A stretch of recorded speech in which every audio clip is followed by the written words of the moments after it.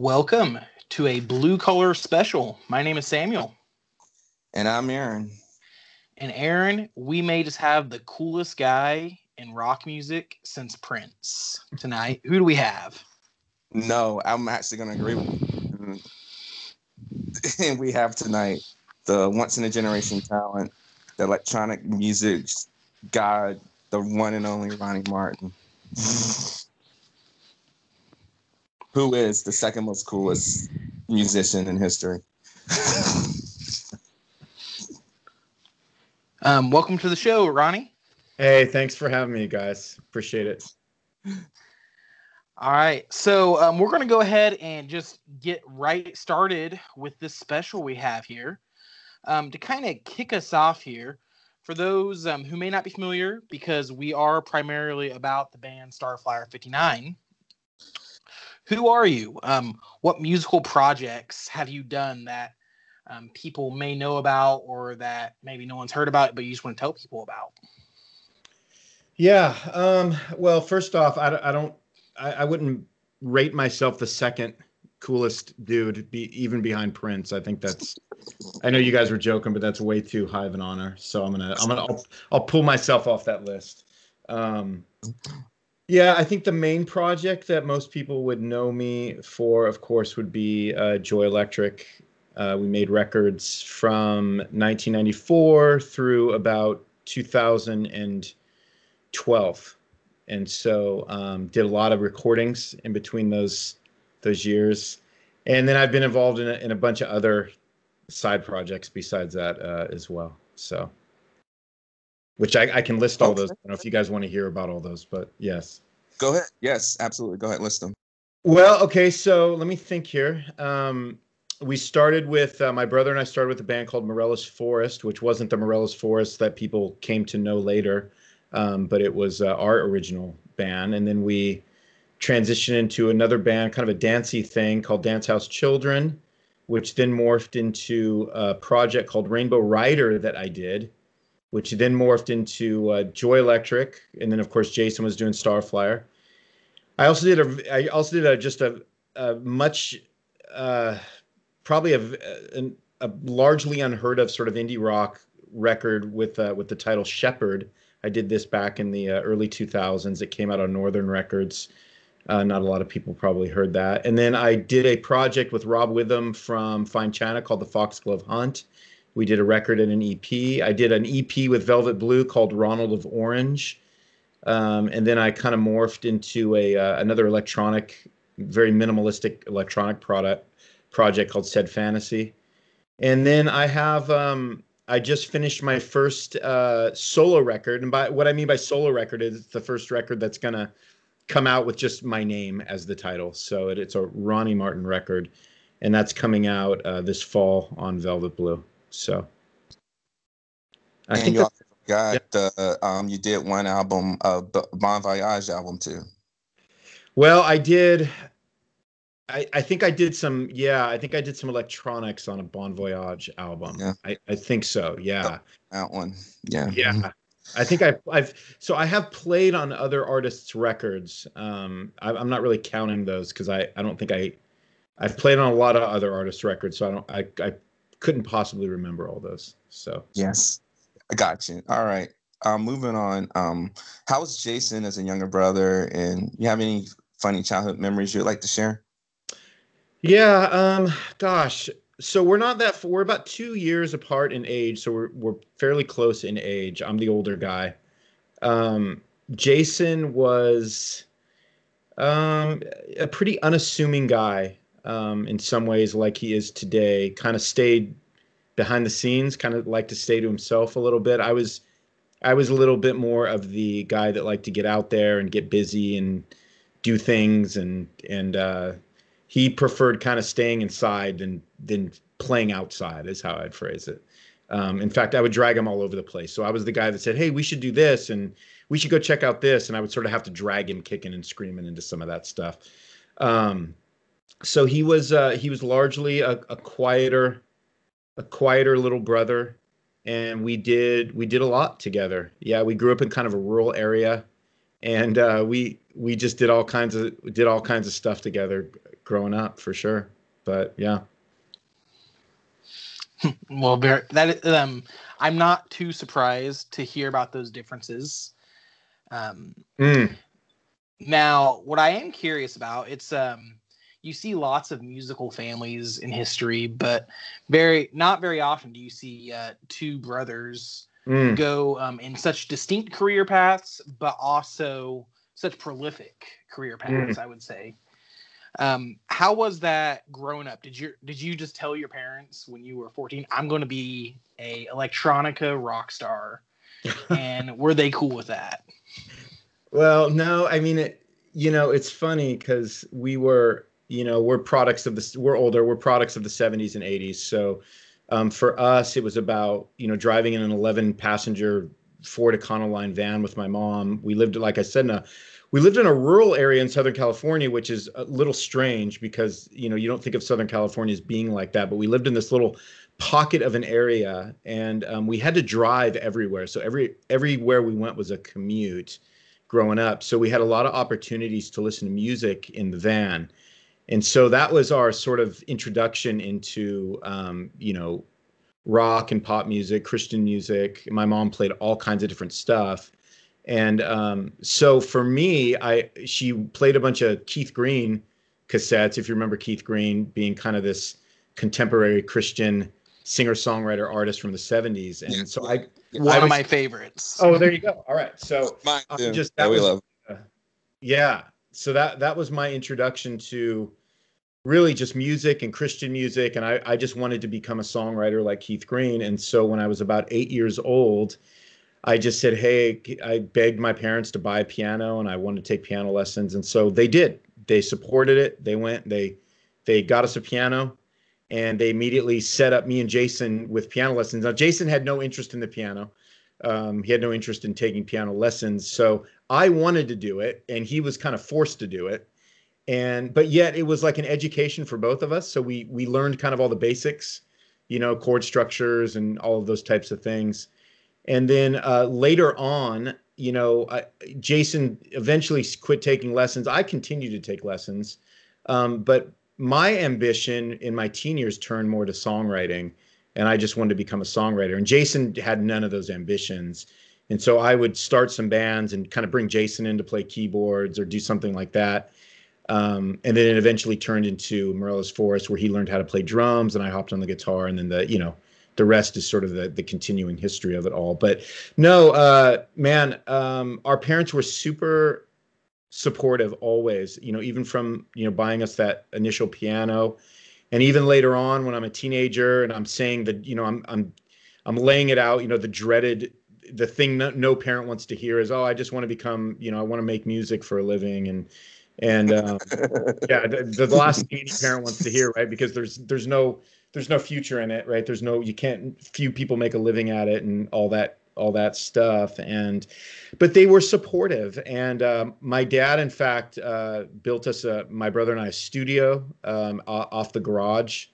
And so he really helped us. And so they were supportive all the way and really helped us out in some unique ways. I don't know if they believed in any of it, in the sense that they thought we were going to, kind of become pop stars, and we didn't. So they would have been right in that sense. But they were behind us all the way. So it was really it was a blessing to have supportive parents like that, for sure. Absolutely. And I like that you mentioned here listening to Keith Green in the van. So what other artists maybe you listened to in the van, or you discovered when you turned 16, etc., really maybe the top 3 that super influenced you, and what you did enjoy electric, or that you just influenced you maybe in more subtle ways? Yeah, that's a good question. I think, for me, it was Keith Green. I just learned that, hey, there's certain kinds of songs that I like, and they're catchy, and they all seem to have the same chord changes, and they're all kind of centered around the same kind of melodic flow. And so early on, I was thinking, how can I write songs like that? How do I learn how to write songs?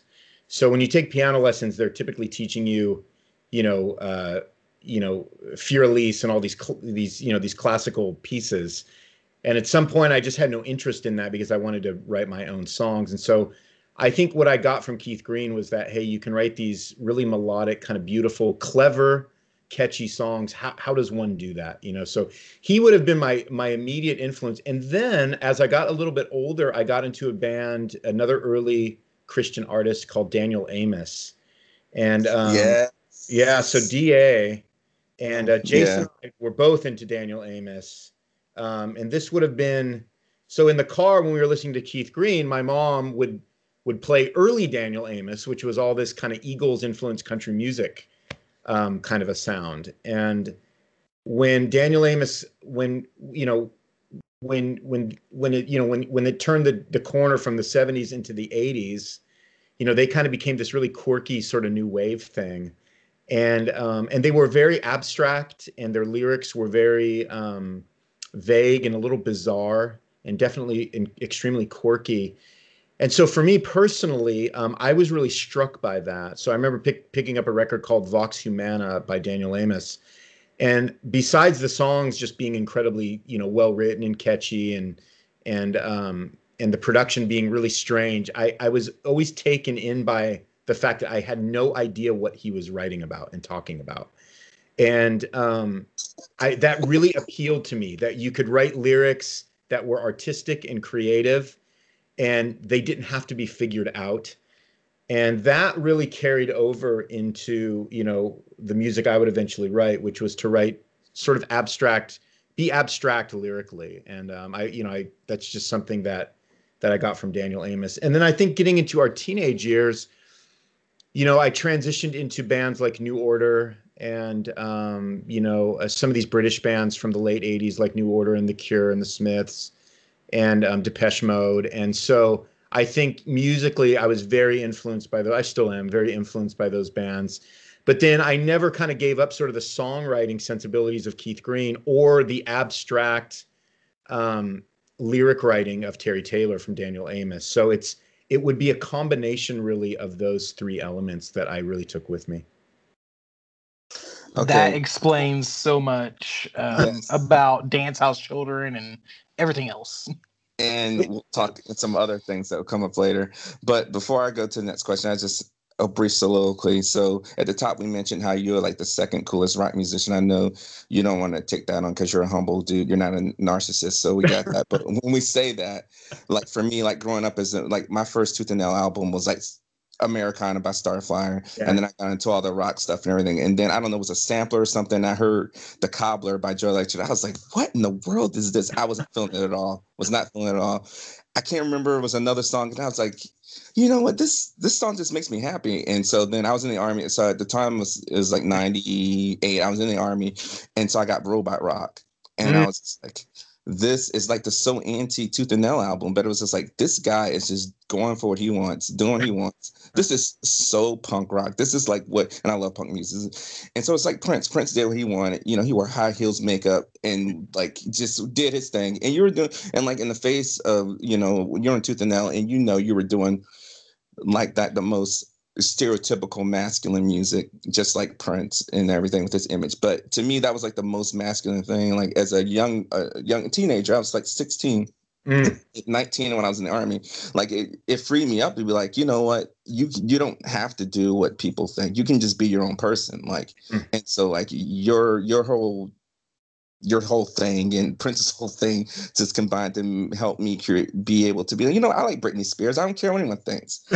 That frees me up. I don't care, and so it's such freeing. So Joy Electric, that whole thing was just like freeing to me. And I remember like being in the Army in 98 and like blasting Robot Rock and these guys looking at me like, and I'm like, what? Right. And like I was one of the few people who had a car, and so I like make sure when people need cars, I would have Joy Electric in there. So I like made these people listen to it all the time. So in Fort Sill, Oklahoma, so many Army guys heard Joy Electric. So anyway, those are really, thanks for being so kind about that, man. I appreciate the encouraging words. Thank you.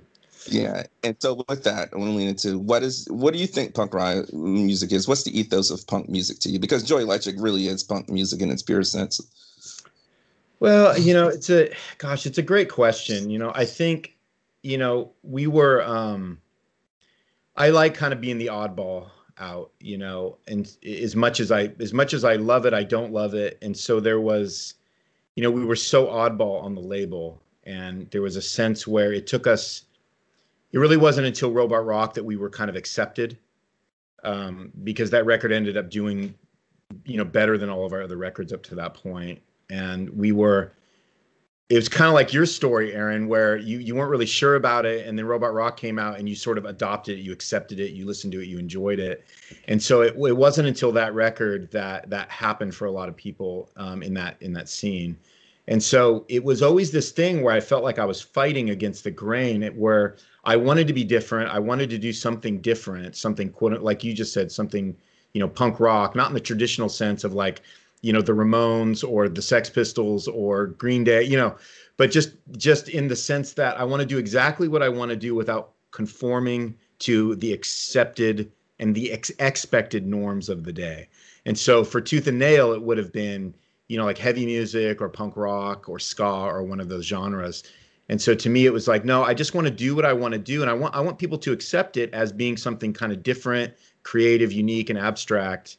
But I also know that the way it works in the music industry is that, bands that are intent on just doing what they want to do, and they don't really fit quite with the flow of the mainstream, are going to be sort of pushed to the side a little bit. So I think that there was a frustration with that. There was also an expectation for that, but I still wanted to do what I wanted to do. And that's what punk is to me. It's doing what you want to do without conforming to accepted or expected, norms. And so it's more of an attitude than it is a style of music, more than anything. So I don't know if that answers your question. It does. And to me, like, I don't know, a lot of people know the band Suicide. Are you familiar with Suicide? Yeah. Oh yeah, for sure. Yeah. And so to me, that's what Joy Electric is. It's like the Christian Suicide. Oh man. Yeah. That's high praise, but that's, wow. Interesting. Now, I really like this line of reasoning you went on about being yourself and not conforming. And this also kind of ties into Daniel Amos and lyrics that aren't necessarily meant to be understood or gotten right away. How does your faith, your Christianity, play into your music? How did it start out playing into it, and has that changed throughout time? Yeah, I think that's a really good question. I think it's deepened, I think it's deepened over the years. So I think, it would be a myth to say that a person's faith doesn't inform everything they do, because we all hold to a faith, some faith. We are believing in something, even if if we claim, we don't believe in God, we believe in ourselves. Well, that's a faith, and that's going to inform what you do, which will include the art that you make. And so, I think for me personally, as a Christian, I believe there is actually one true artist, and that's God, somebody who makes something from nothing. I'm just using material that's already there and, reimagining it, but he makes everything from nothing. And so I just feel like everything I do should be a reflection of that kind of artistry. So that's how my faith would inform my music, in the sense that if you listen to the art that I make, it should give you a sense of what God is like. Now, man, a very rough and raw and imperfect reflection of that, because that's who I am. But it should be somewhat, and if it's abstract, it's abstract. If it's beautiful, it's beautiful. It can contain all of these different emotions and aspects of the personhood of Christ. But that's hopefully what it's going to reflect, for me. And I see all of those things being able to do that. And again, not that I get it right, because I'm imperfect, but that's how I would say it informs everything that I do. And that might have been a vague way of explaining it. Sorry if that was, but no, that's a wonderful, beautiful answer, and really reflects ways I have thought about art and music and everything growing up, because I went through this patch of time, as I'm sure every Christian teenager does, where I'm like, if it doesn't say Jesus or have some Bible reference, it can't be Christian. And as I got older, I'm like, well, there's some stuff that like touches me on a deep level that says nothing about the Bible, but I see something in this worth having. And your answer kind of mirrors what Terry Taylor, when we had him on, he kind of said the same thing. So that's interesting. But now this question is the one I was looking forward to the most of the night. If you did not do electronica music, what genre of music do you think you would do and why? Please say hip hop. Please say hip hop. Oh man, I just wouldn't even know how to do hip hop. I don't have that kind of talent, Okay. But what's so funny is, I like a lot of the stuff that, this is not answering your question right off the bat, so we'll rabbit here for a minute, but if that's okay. But I like a lot of the stuff that influenced hip hop. So I'm a huge Kraftwerk fan, right? Which is, they were a major influence on early hip hop. And so some of these old, German electronic groups, where they were really beat heavy, and they're kind of, they made records at a time that, hip hop was still in its infancy, but yet a lot of MCs and a lot of programmers and producers kind of took their beats and kind of, formed hip hop. So I like some of that early stuff, and I do like some hip hop too. But man, I would be I'd be the last guy in the world to attempt to make hip hop, because it's not the kind of gifting God gave me. But for me personally, if I were to just throw away all the Moogs and just say, all right, what do you want to do? It would probably be like minimalist folk music, to be quite honest, probably on the piano. Just kind of something that gets to the essence of the song. So I write all my songs on piano or, like an acoustic guitar. And so there's a lot of times when I feel like, man, why don't you should just record it like this, because you get in the studio and you add all the electronics and it kind of pollutes the song a little bit. And that's happened so many times where it would have been better. The song would have been better had it just kind of stayed stripped down. And but I kind of love what I do with the electronics too, so it's kind of a conflict there. But I think that's what I would do. I think I'd grab a piano, I'd grab a microphone, and I would just do that, And I think that would probably be what was closest to my heart if I wasn't working with all the analog electronics, But probably really minimalist for you guys. I would have never guessed that. That's not what I was thinking at all. Oh man, sorry about that. That's enlightening. That's awesome. Well, that's an album I would sign up for. I would listen to that all day long. Is that what your solo album's going to be? I'm just playing. No, it's not. No, it's not at all. The solo album is fully electronic. Yeah. Okay. So, yeah. Fair enough. I would argue you sort of did that with the Unelectric album, which may be my favorite album, but yeah, I think so. And there were actually, well, speaking of hip hop, there was kind of some hip hop influenced beats on that album a little bit, but yeah, I think that did. Yeah, I always forget about that record, so thanks for reminding me. But yeah, I think it was something like that. Yeah, a little raw, so a little more raw than what I do with all the production and stuff. But yeah. Fair enough. Well, kind of traveling that train down your own music, we're going to make you take a drift back in time and tell us what are a handful, maybe 5 or so, of your favorite songs you have written. Oh, man. Oh, gosh. There's been too many. You have written a lot of things. Yeah. Go ahead. What were you going to say? I'm sorry. You have written a lot of great songs, so I know it's really hard. Well, no, I didn't mean I didn't mean it from the sense that they were great. I've just written too many. So if I had to boil it down, I think, some songs, you like different songs for different reasons, and some songs I like, even though I don't think they're the best things I've ever done, but I may have liked them because they were fun to play live. Like a song that comes to mind it was monosynth. We did the video for it, and it kind of got some good airplay, and it kind of became a favorite for when we played live. And so that one I really liked. I liked the way that song turned out. It was really what I wanted to do in the moment, and so I like that song. I also like this song called.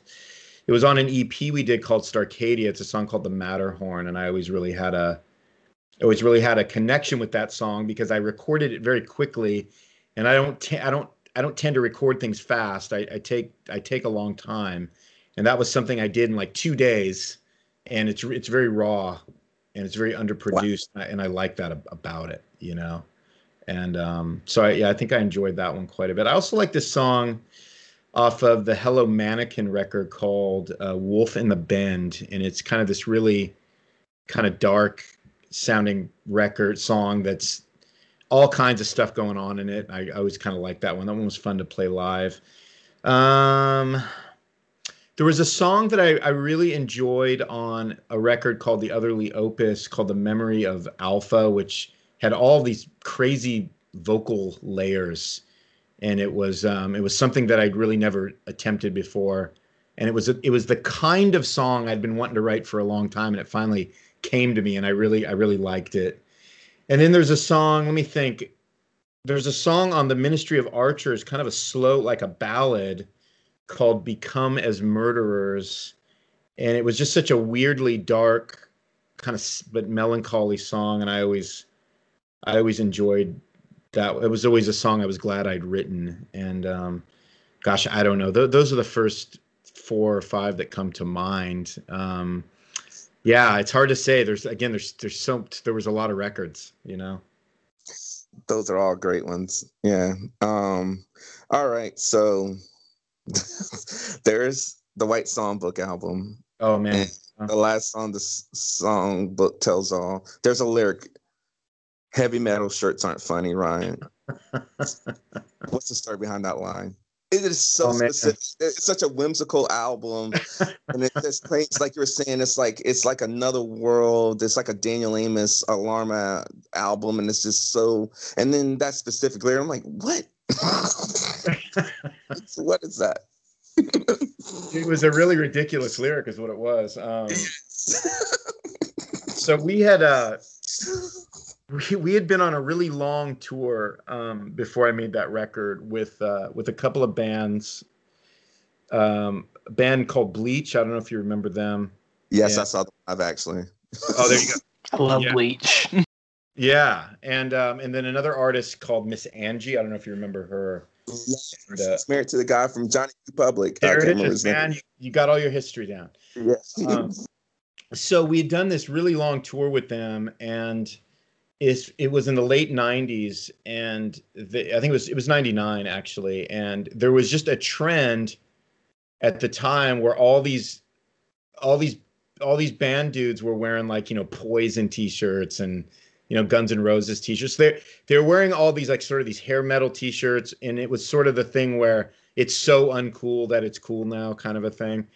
And so it just I was being a little snarky. I wish I wouldn't have said what I said, but the trend had become kind of derivative, because if like everybody's wearing a Poison t-shirt, then it's not quite as funny as if like just some people are doing it, right? And so I would get into all these these funny conversations with people because they were wearing their Warrant t-shirts or whatever, and so when I was writing the record, I cannot tell you why the lyric was in that song. I don't even remember that song, to be quite honest, and why that lyric fit into that particular song, but it was I think I had reached a point of absurdity, and I rolled with it. So well, so you're forgiven for being snarky, because I get it, because yes, I was at those shows and it was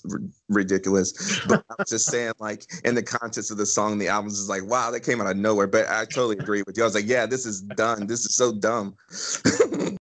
Yeah, and I think we were it's just, I think it's one of those funny things where that was a long time ago, and you look back at things that you were you look back at things that, you know, you would get a little angsty about, which now, Yeah. now that I'm kind of an old man, you look back on it and you go, well, that's ridiculous, you know, and it wasn't very sanctified.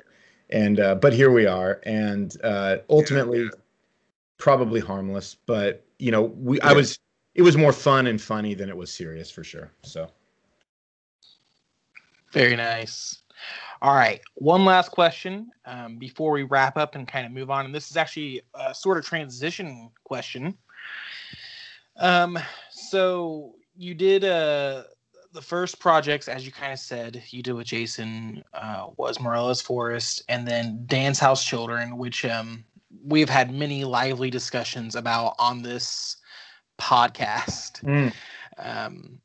Because it's just a fascinating project. And if you ever get a hold of the original copies of Morello's Forest, I would love to hear those. But I digress. Well, I got some news for you on that. If you wanna hear it. Always, yes. Yeah. So we are. That record is finally being released this year, being re-released. What? That's exciting. Nice. So yeah, we finally figured it out. We got the I was able to get the old label that we recorded for sent me the master tapes, and so we're finally getting it out there. Yeah. That is super exciting. All right. Well, you heard it here first, guys. So, okay.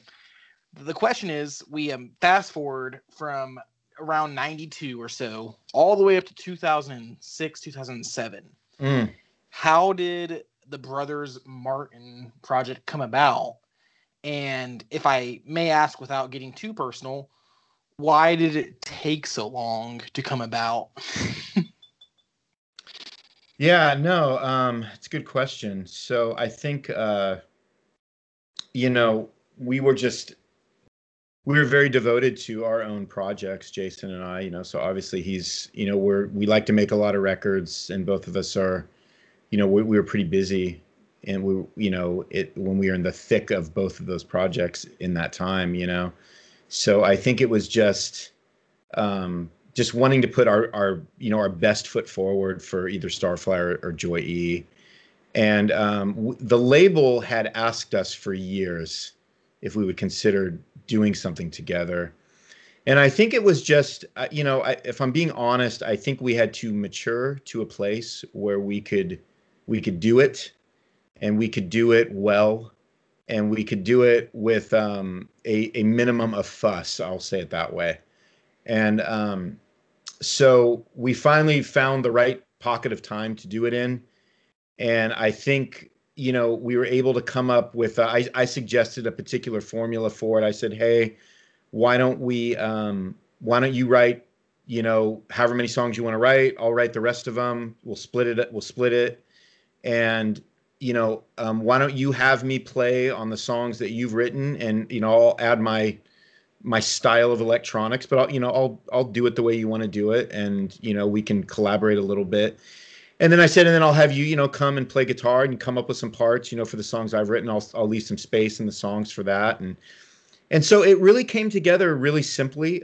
He had some songs already. I had some songs that I had written. I'd written a couple of new songs just for the project. And I think at the time, you know, this was that particular era in the, it was like 2007, 2008, where, you know, a lot of rock bands were kind of doing more like dance music kind of beats and getting into electronics. That was starting to like take form. You hear it all the time now, but it was like just starting to sort of happen in that moment. So I said, it's really a great time for us, you know, to do this. You know, you got bands like Franz Ferdinand at the time that were kind of, you know, putting those things together. And I said, it'll be a really great time to do it. And so we did it. And it came together really well. The label was really happy with the album. We did do a full collaboration on the first song on the record, which is a song called Communication. And so that was something where Jason had some music, and I grabbed the music and I said, hey, let me write some lyrics and a melody, and I'll do the vocals on it. And so that was like kind of really the full collaboration on the record was really contained in that song. We kind of wrote it together. And then the rest of the songs, it's just because we write as, Jason's always just been sort of a solo writer, just like I've been more of a solo writer. So I don't know that either of us know how to collaborate when it comes to actual songwriting, because we just never did that. And so that was kind of how we were able to make the record is, hey, you write, I think he wrote 4 songs and I think I wrote 5 songs, and then we collaborated actually on communication. And that's how it came about. And I think we're pretty happy with it. And that's about it. I don't know what else to say about it. But Well, I was playing it. It's funny, right before the pod, I was actually playing the vinyl to a friend of mine that had never heard it. So it's really, there's some irony there that you're asking me about it. I haven't heard it in a while. So yeah. well, we're gonna ask you a lot of more questions about it later, but Okay. before we let you go for this episode, you mentioned your solo album. Any other projects? I know there was announced that you're going to be doing some Moog on Squat 5-0's new album. Anything else you're working on? No, the solo record, we just finished that, so it was just mixed. It's being mastered right now. It's coming out in the fall. So yeah, that really took the majority of my time over the last couple of months. Really poured a lot into it, and so it's going to sound familiar to people familiar with the work, but it's a little bit different in how I kind of arranged it with the electronics, and so it's a little bit of a different electronic sound than I did in the past. It's not minimalist, and it's not so bleepy. It's a little more ambient in texture and in tone, and so that'll be one of the differences there. And then just was able to. Squad's doing a new record. I've been friends with those guys for a long time. They asked if I wanted to just to lay down some Moog tracks on it, so I said for sure. So did that as well. And that's all we got on the books for now. Yeah. All right. Well, I guess. I'm sorry. Go ahead. I know, beautiful, awesome. So, like you were saying, Aaron, that's it for this episode. Ronnie, thank you so much for indulging us. This has been a beautiful conversation, and we'll be talking with you here in just a few minutes about the Brothers Martin record. So we have a rock Prince and a rock Count. So the lower courts is forming up. All right. Well, I guess that's it for now. Take care, guys. Thank you so much.